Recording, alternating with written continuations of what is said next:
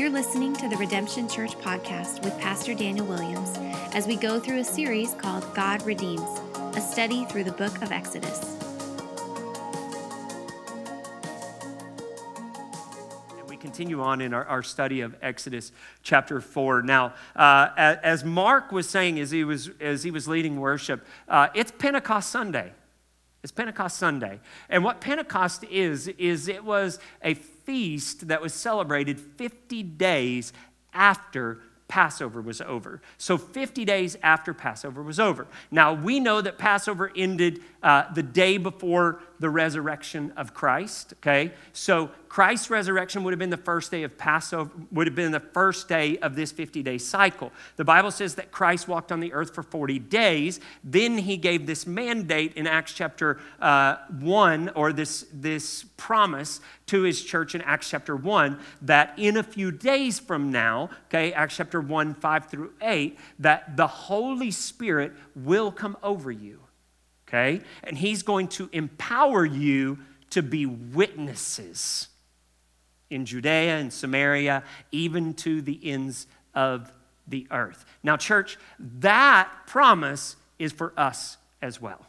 The Holy Spirit is here to empower us to become witnesses, okay, of the Lord Jesus Christ. Now, whether that becomes a witness at a coffee shop playing a game where we get to sit down and talk to somebody, or whether that becomes a witness while we're trying to whoop up on Coastal Chapel playing softball while we're eating hamburgers and hot dogs, or whether that becomes a witness in a class that we're doing over here, anyway, or whether that just becomes a witness while you're going to the dog park with your friends.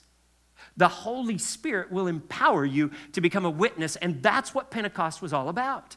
Now, people are afraid of Pentecost. Why?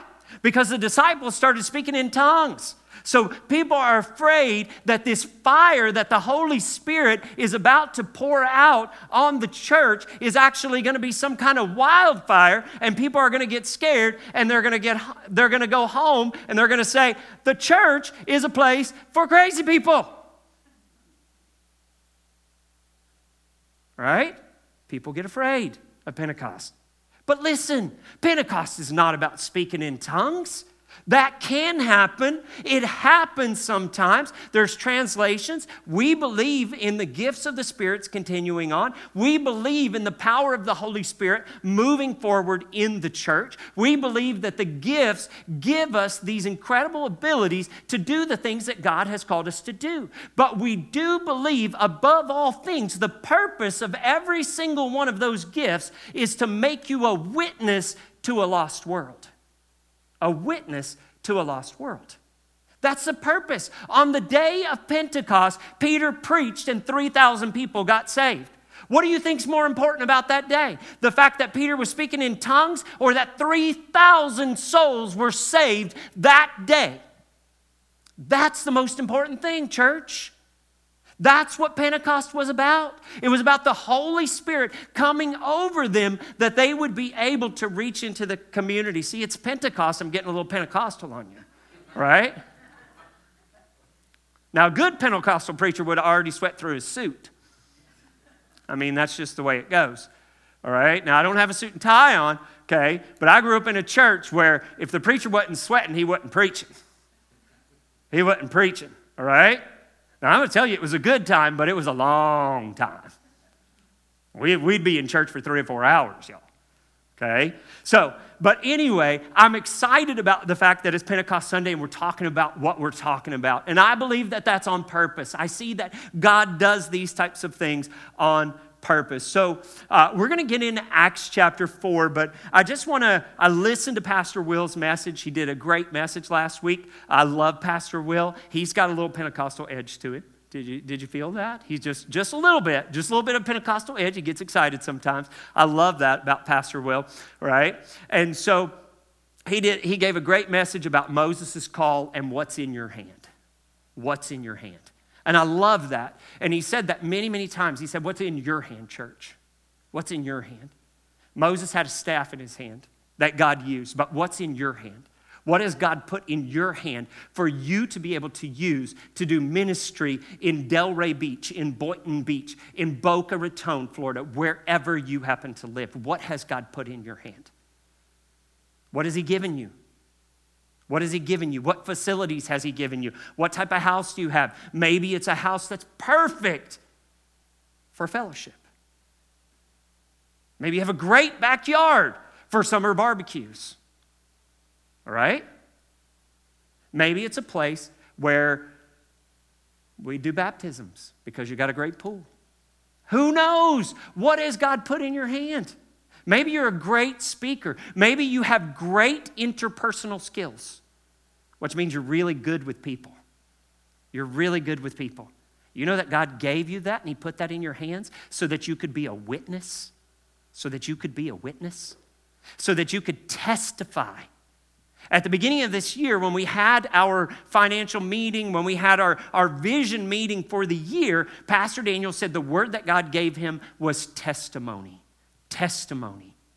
And so this is the thing, we're in the middle of the year. Have you used your testimony? Because God put that in your hand. Have you used your testimony, church? Have you used your testimony? Because Moses has a testimony. Moses has a testimony here of spending 40 years in the desert. First 40 years in the house of Pharaoh. 40 years in the house of Pharaoh, being raised up as an adopted son. Now, we talked about it 2 weeks ago when I was sharing that more than likely, the guy that's Pharaoh right now when Moses is about to go back was Moses' brother while he was growing up, or his uncle. Okay? Because we know that other Pharaoh died. And so this is either Moses' uncle or possibly even a brother that he grew up with for 40 years. Somebody that he would have known. And he's going to go back into this area, all right? And he is going to speak to them, and he's going to go back like many of us, and we're going to talk about that tonight, okay? Going back. That's the title of our message tonight, okay? You have been called to go back. You have been called to go back. So, we see that Moses was doubtful, as we began to look at last week, about his ability to go and talk to Pharaoh. God gave him sign after sign after sign, and Moses doubted himself because he didn't trust himself. I don't know if you've ever been in that position, church, where God told you to do something and you said, but God, I can't. I'm not capable of doing that thing. I'm not capable of doing that thing. And God was patient. And God asked him to do something that probably Moses really wasn't capable of doing. But here's the thing. We need to recognize you can't. You can't. You can't. God called you to do it not because you can, but because He can through you. And that's the beauty of our God. He said, you can't, but I can. And that's what He told Moses when He called him. Moses was like, I can't speak. I stuttered. How am I supposed to? My guess is that when Moses was nervous, he probably stuttered. The Bible said he had the finest of educations when he lived in the house of Pharaoh.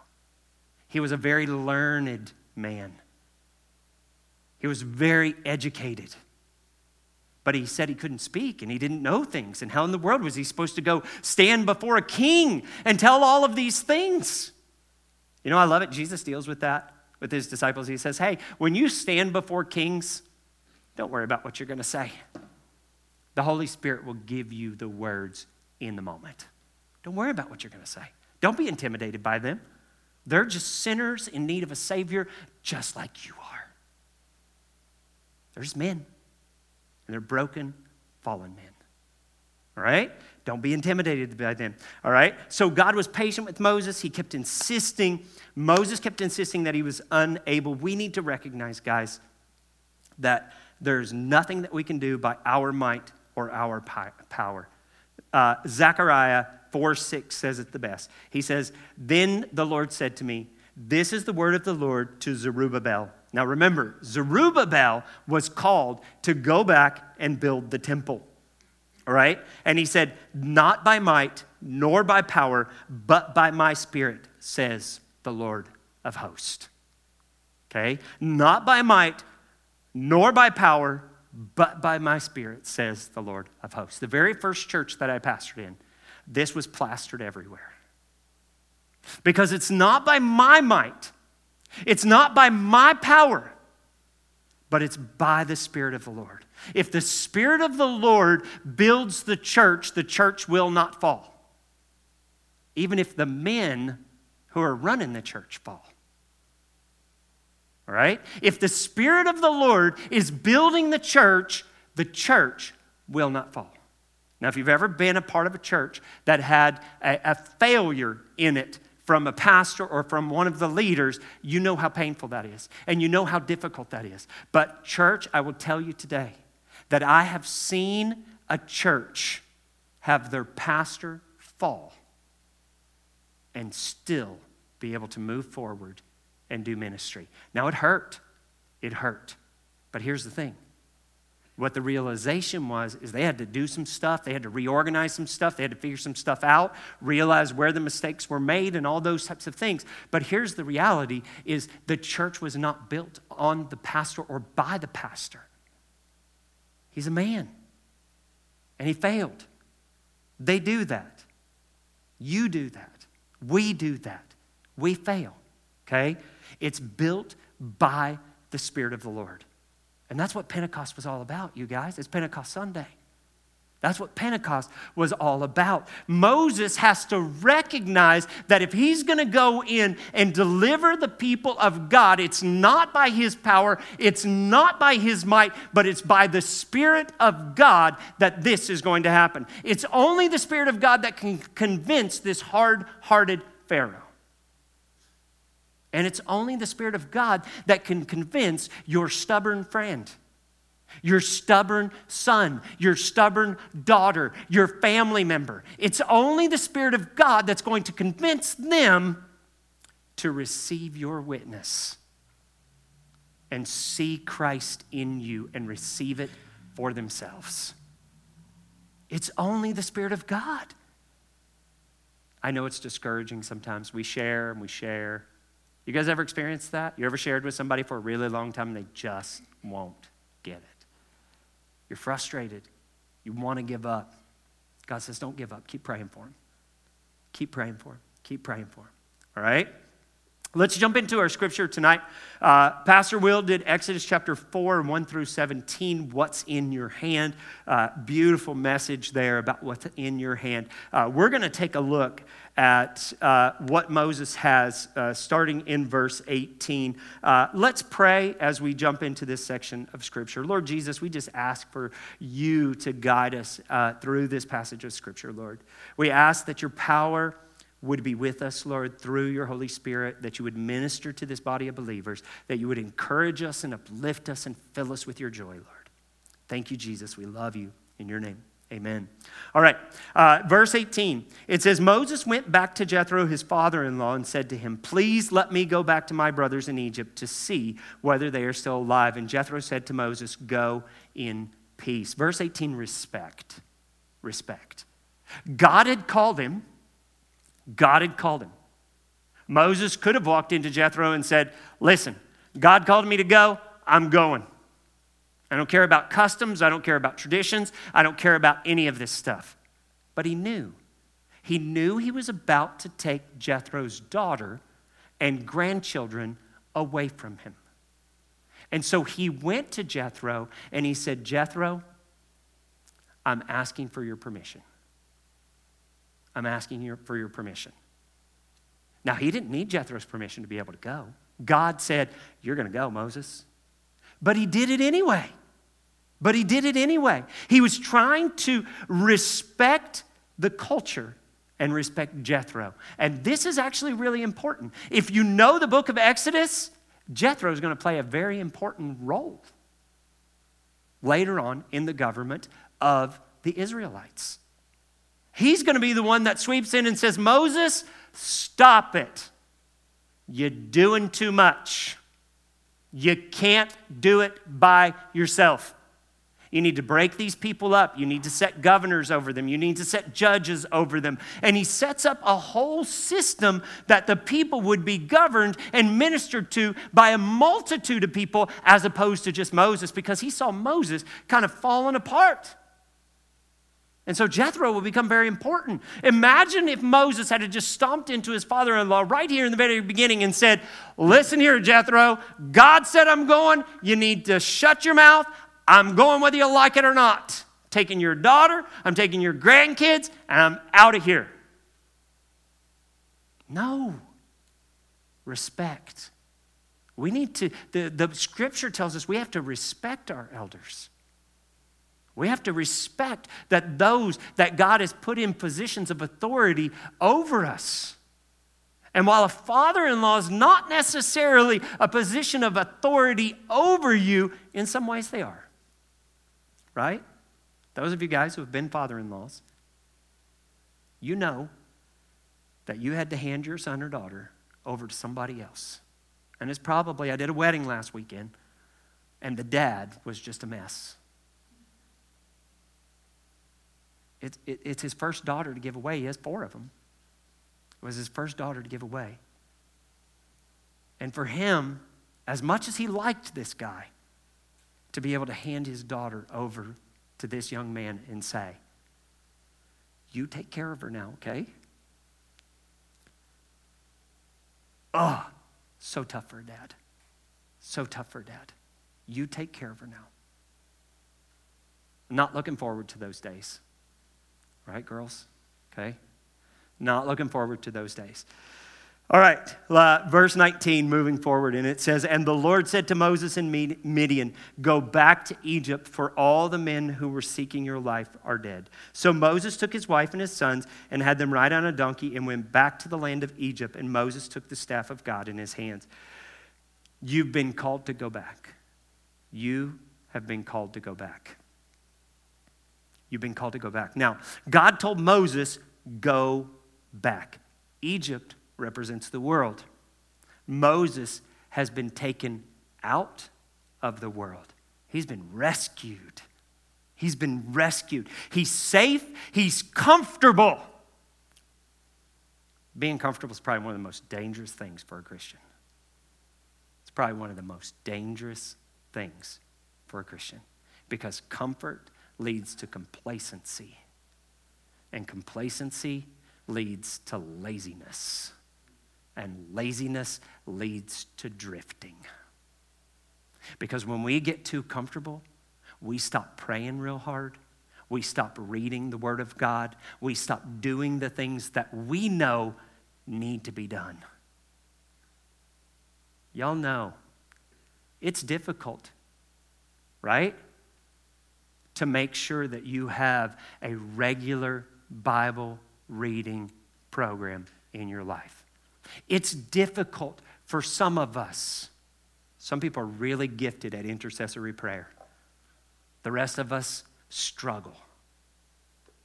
I don't know if you guys are anything like me. You'll be like, Lord, thank you for today, and thank you. Oh, yeah, I need to do that. Oh, so I pray for that, Lord. I pray that you'd help me do that. Oh, yeah, I think I forgot to change the laundry. Maybe I should call the kids and tell them to change the laundry. Lord, I pray that the kids would see the laundry and see that it needs to be changed. Amen. Hallelujah. Really getting somewhere now. Maybe it's just me. I don't know. But you know, the Bible actually talks about these things, and lots of books have been written about it. It's called spiritual disciplines.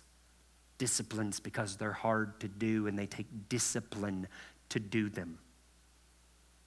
Being comfortable is one of the most dangerous places for a Christian to be. Moses was getting comfortable. He'd been there for 40 years. Things were just going smoothly along in his life. And then that burning bush changed everything, didn't it? Flipped his world right upside down. And God said, hey, wake up, Moses. It's time to move. What?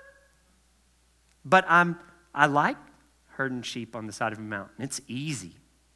It's pretty easy. And he's like, nope. Gonna go back. You're gonna go back. You've been called to go back into the difficult place where they all wanted to kill you. This is going to be fun. I mean, you had great notoriety there at one point. And then you jumped out ahead of God. You did your own thing. And now, they don't like you there anymore. But don't worry. All the people that didn't like you, they're all dead. They're all dead. Don't worry about it. And you're going to go back. And you're going to go back. So you have been called to go back. Moses is a typology. He's a type of Christ, a savior of his people. We have been saved from the world, but we are called by God to go back into the world. We're called by God to go back into this world. He wasn't told to go back and live an Egyptian lifestyle among the people necessarily, but rather to go back and rescue people from that life of slavery. Sin is slavery. Egypt represents the world. They're stuck in slavery in Egypt. You can see when we are in the world, we are slaves to sin, right? And Christ came that we could be rescued from this world. John 17, 16 through 19, Jesus, and this is one of the most beautiful passages of Scripture, Jesus is actually praying for his disciples. We get an entire passage of Scripture in John chapter 17 that Jesus is praying to the Father. So here we have the Son praying to the Father, and it's all recorded for us to read. If you have a red letter Bible, it's red letters, okay? This is really cool stuff. But here's one of the things that Jesus prays for his disciples. He says, they are not of the world, just as I am not of the world. No, they didn't come like Jesus came. But he said, I've sanctified them. I set them apart. They're no longer of this world. And he prays, he said, sanctify them in the truth. Your word is truth. As you sent me into this world, so I have sent them into the world. And for their sake, I consecrate myself that they also may be sanctified in the truth. So he said, I'm going to send them into the world. Father, we've delivered them from the world. But I'm going to send them back into the world. But sanctify them. Keep them pure. Keep them holy. How are we going to do that? In the truth of your word. Church, the discipline of reading the word of God. The discipline of reading the word of God. We need to be in the word of God if we plan on ministering the word of God to other people. And that's what you've been called to do. You've been called to go back. You've been called to go back. It's important for us to remember we're not above the world, okay? We're saved. The difference in us is Christ. It's not you. The difference in you is Christ. It's important to remember that we're also not desperately trying to get out of the world. The Apostle Paul said, for me, to live is Christ, and to die is gain. To live is Christ, to die is gain. If I get to live, I get to keep ministering the gospel and leading people to salvation out of wickedness. And if I die, I get to go to heaven and be with Jesus. Both are great. But he was doing what God called him to do. He wasn't trying to get killed. There was one point where they were about to kill him. And he said, hey, wait. I'm a Roman citizen. And they're like, whoa. And we beat him. We're in trouble now. We shouldn't have done that. You can't do that to Roman citizens. Why didn't you tell us that before? Because now we could be in trouble. He played a card to keep himself from getting killed. He could have been killed in that moment if he was just looking to go home to be with the Lord, right? Here's the thing.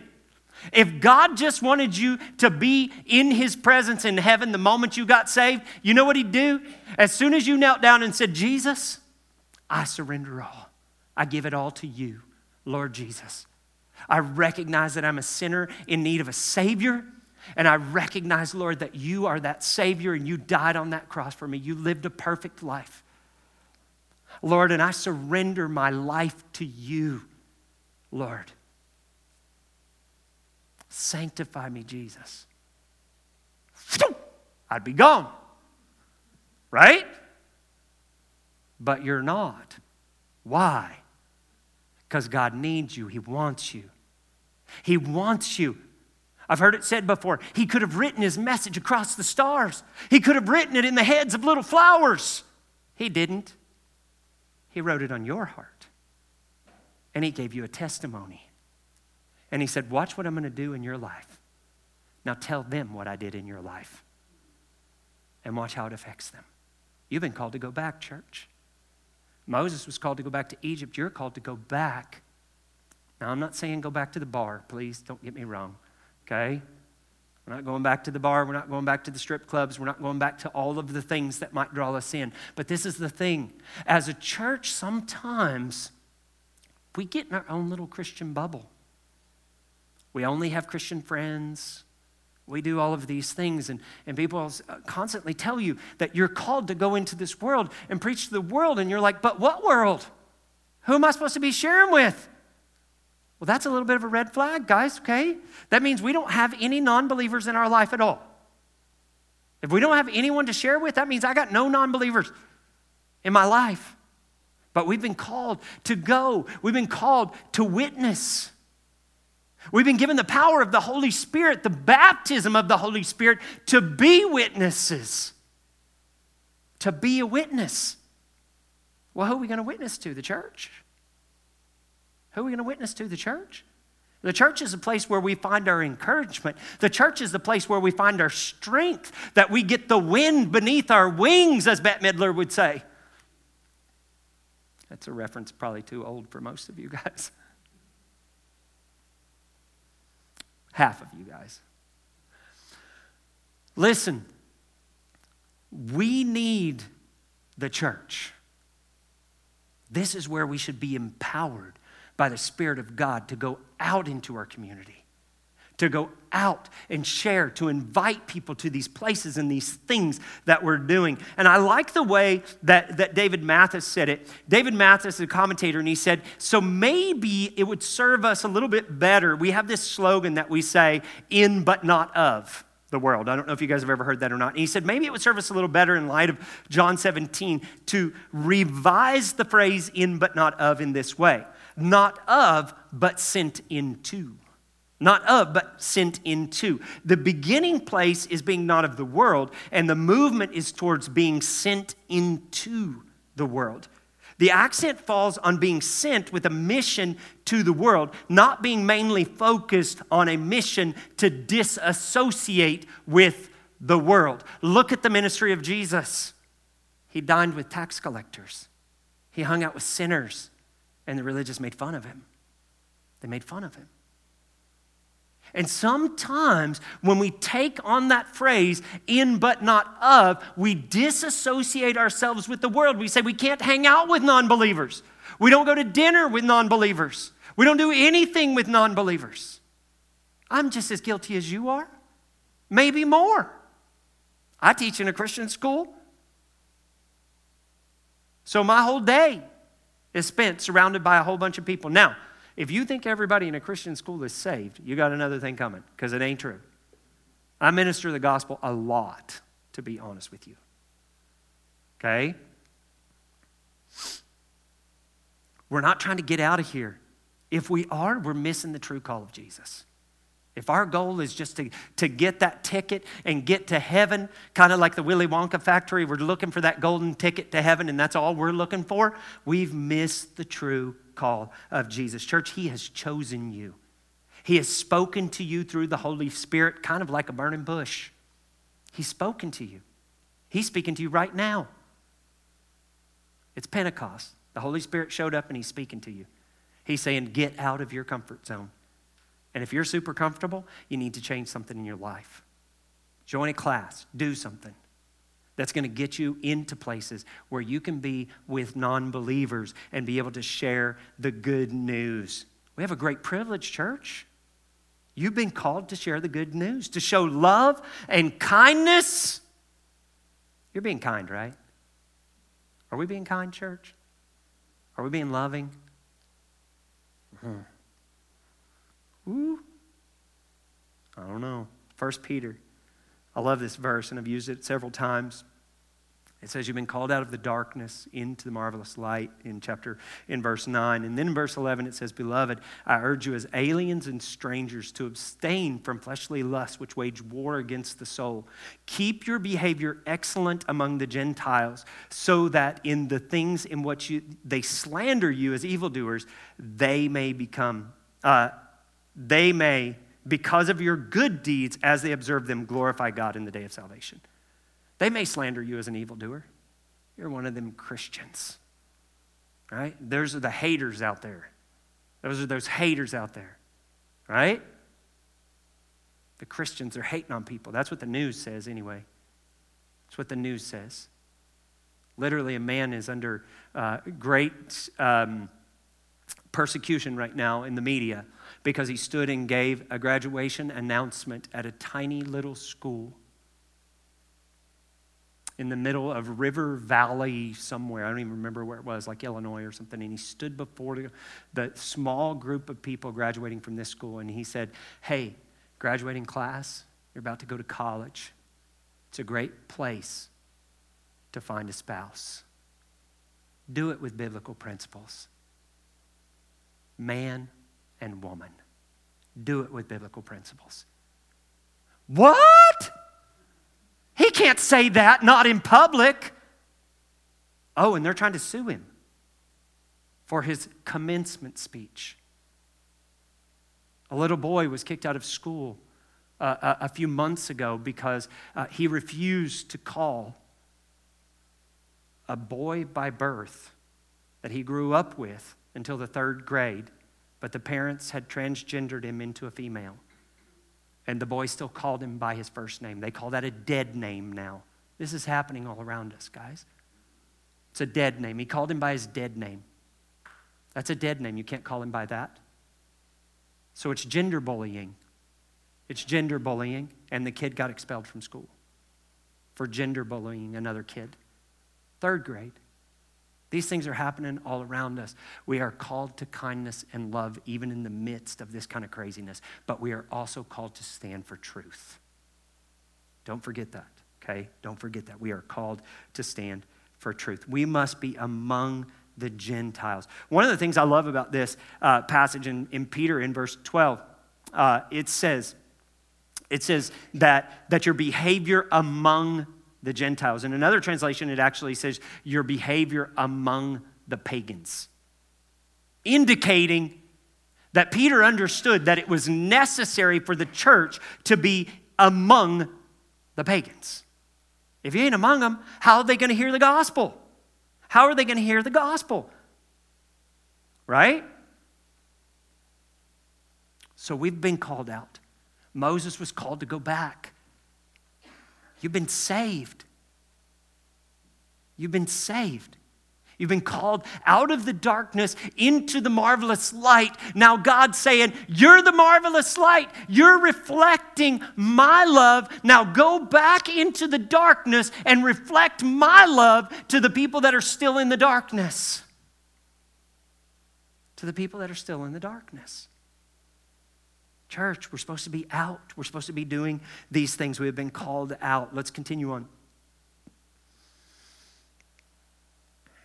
Verse 21, and it says, the Lord said to Moses, when you go back to Egypt, see that you do before Pharaoh all the miracles that I put in your power, but I will harden his heart so that he will not let his people go. Then you shall say to Pharaoh, thus says the Lord, Israel is my firstborn son, and I say to you, let my son go that he may serve you. If you refuse to let him go, behold, I will kill your firstborn son. God said, say that to him. Say that to him. At the lodging place on the way, the Lord met him and sought to put Moses to death. Isn't that the craziest thing? God just said, hey, Moses, go back to Egypt. Go back to Egypt. Deliver my people. Moses said, all right, I can't do it. I can't do it. I can't do it. I can't do it. I can't do it. I can't do it. And God said, I'm with you. Here's a staff. Drop it on the ground. It's a snake. Pick it up by its tail. It's a snake. It's a staff now. He said, put your hand in your cloak. It's leprous. Put it back. It's not leprous. Woo! Look at this, y'all. Right? Cool stuff. I had all these signs and wonders. God showed me that he's with me and he's empowered me to do all these things. And Moses said, I still can't do it. Those are neat tricks, but I can't do it. And he says, okay, I'll send somebody with you. I'll send somebody with you. And so he said, I'll send Aaron with you. I said, great. So Moses was like, okay, Jethro, we're going. You have my blessing, all right? Pack up the stuff, y'all. We're going. And they start heading out, and they're staying in this place. And in this place, Moses gets really sick, and he's about to die. And his wife knows why. Is your house in order? Is your house in order? 21 through 26. God was about to put Moses to death. God wasn't frustrated that Moses had married a Gentile, which he had. He had. Okay? He had gone into the wilderness. He married a Midianite woman. Zipporah is her name. God wasn't frustrated by that. But rather that Moses had not taught his family in the way of the Lord. According to Hebrew law, all male children needed to be circumcised. Zipporah understood this and acted to save Moses by circumcising the boy. So a lot of commentators believe that Moses had circumcised his firstborn son, because it actually only says that she circumcised one of Moses' sons, but Scripture indicates that he has two at this time. That he had circumcised his firstborn son, but many believe that Zipporah was not very happy about this, and Moses conceded and did not circumcise their second-born son. Now, this is one of those things that God warns when he says, hey, be careful, because if you go out and you marry someone, okay, you're likely to slip into their belief system much quicker than they'll slip into yours. They're going to think that the things that you're called to do are crazy. They're going to think they're crazy. And here's a perfect example of that. Right? And so as we get down here, we see in verse 25, it says, then Zipporah took a flint and cut off her son's foreskin and touched Moses' feet with it and said, surely you are a bridegroom of blood to me. I think they're fighting, y'all.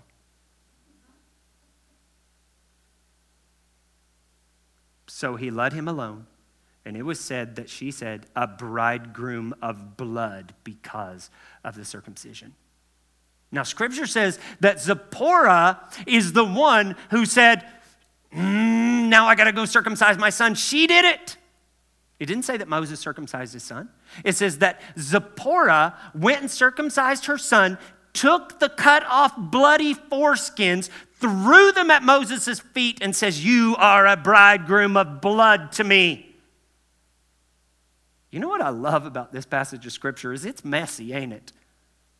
Here's the thing. Is your life messy? Is your life messy? Because mine is. My house is not perfect by any stretch of the imagination. But we do the best that we do. We do the best that we can do. I teach my kids about the things of the Lord. They know everything that I believe. I hope and pray that they all believe it, but you can never force your kids to believe. You can pray for them. That's what we can do. You can't force them. We love them. We show them what it is. We give them our testimony. We show them everything about it, but you can't force them. Is your house in order? What that means for Moses is not that everyone in his house is in perfect alignment with God, but that he has done his due diligence to make sure that they understand and live according to, in some ways, like his son's being circumcised. You're supposed to do that on the 8th day. Now they're boys. They're boys. You know what's amazing is on the 8th day, you have more vitamin K in your blood than ever before, which is a blood clotting agent on the 8th day. God didn't make any mistakes. That's scientific proof that God knew what he was doing. It's medical proof that God knew what he was doing when he said, 8th day, circumcise the boys. because the blood clots really quickly on the 8th day. After that, the vitamin K starts to decline and the blood clotting starts to go down and you'll bleed out a lot longer. God's pretty cool like that, isn't he? Medical evidence that God knew what he was doing right from the beginning. He created medicine. He created science. He created all of it, guys. Zipporah was not happy, but she knew what was holding him back. She knew what was holding him back. She knew it was because her son wasn't circumcised. How she knew that, Scripture doesn't tell us. It just says she went in, she did it, she threw it at his feet. She was not happy about it.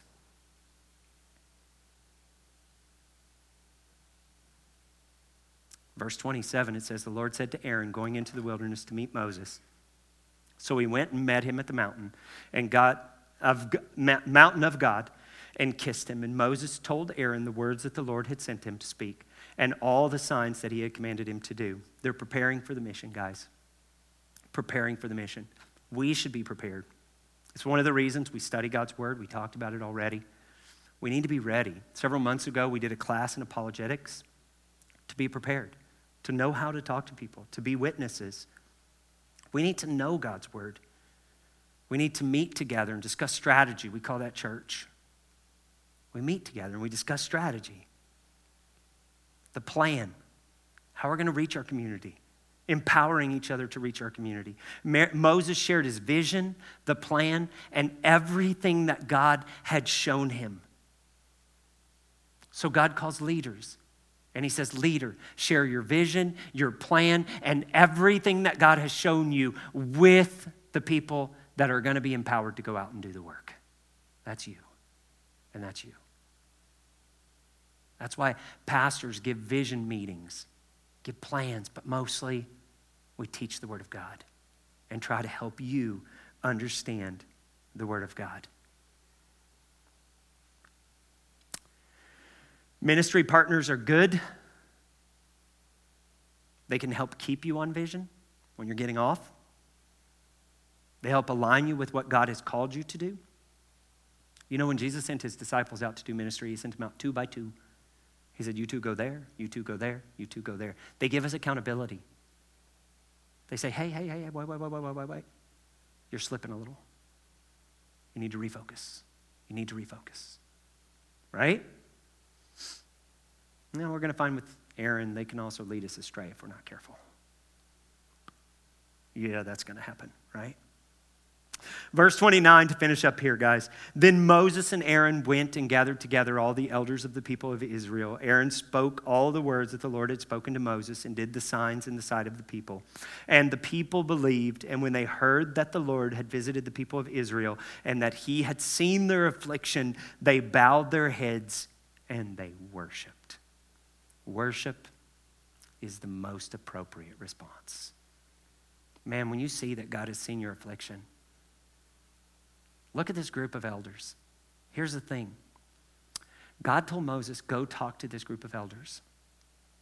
God had already prepared their hearts. When God tells you, go talk to your coworker, guess what? God has already prepared their hearts to be delivered, to be rescued. He's already prepared their hearts.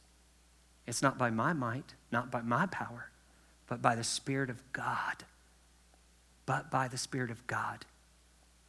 Scripture says that no one comes unto the Father unless the Holy Spirit draw them in. It's not because fancy words you said.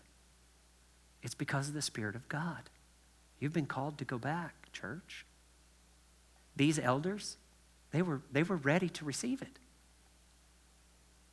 Moses said all these things to them, told them everything, told them the I am, and they're like, okay, let's go. It's not the response that Moses expected.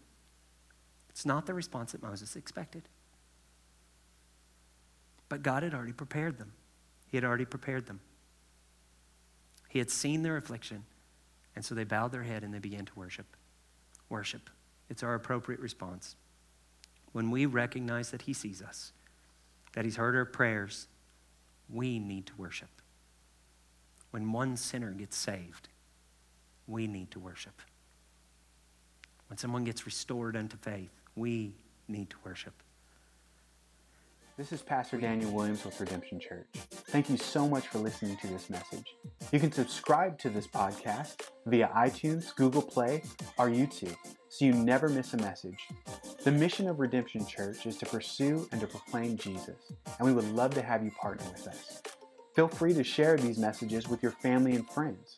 And also, if you'd like to donate to the ministry, go to redemptiondb.com. God bless you.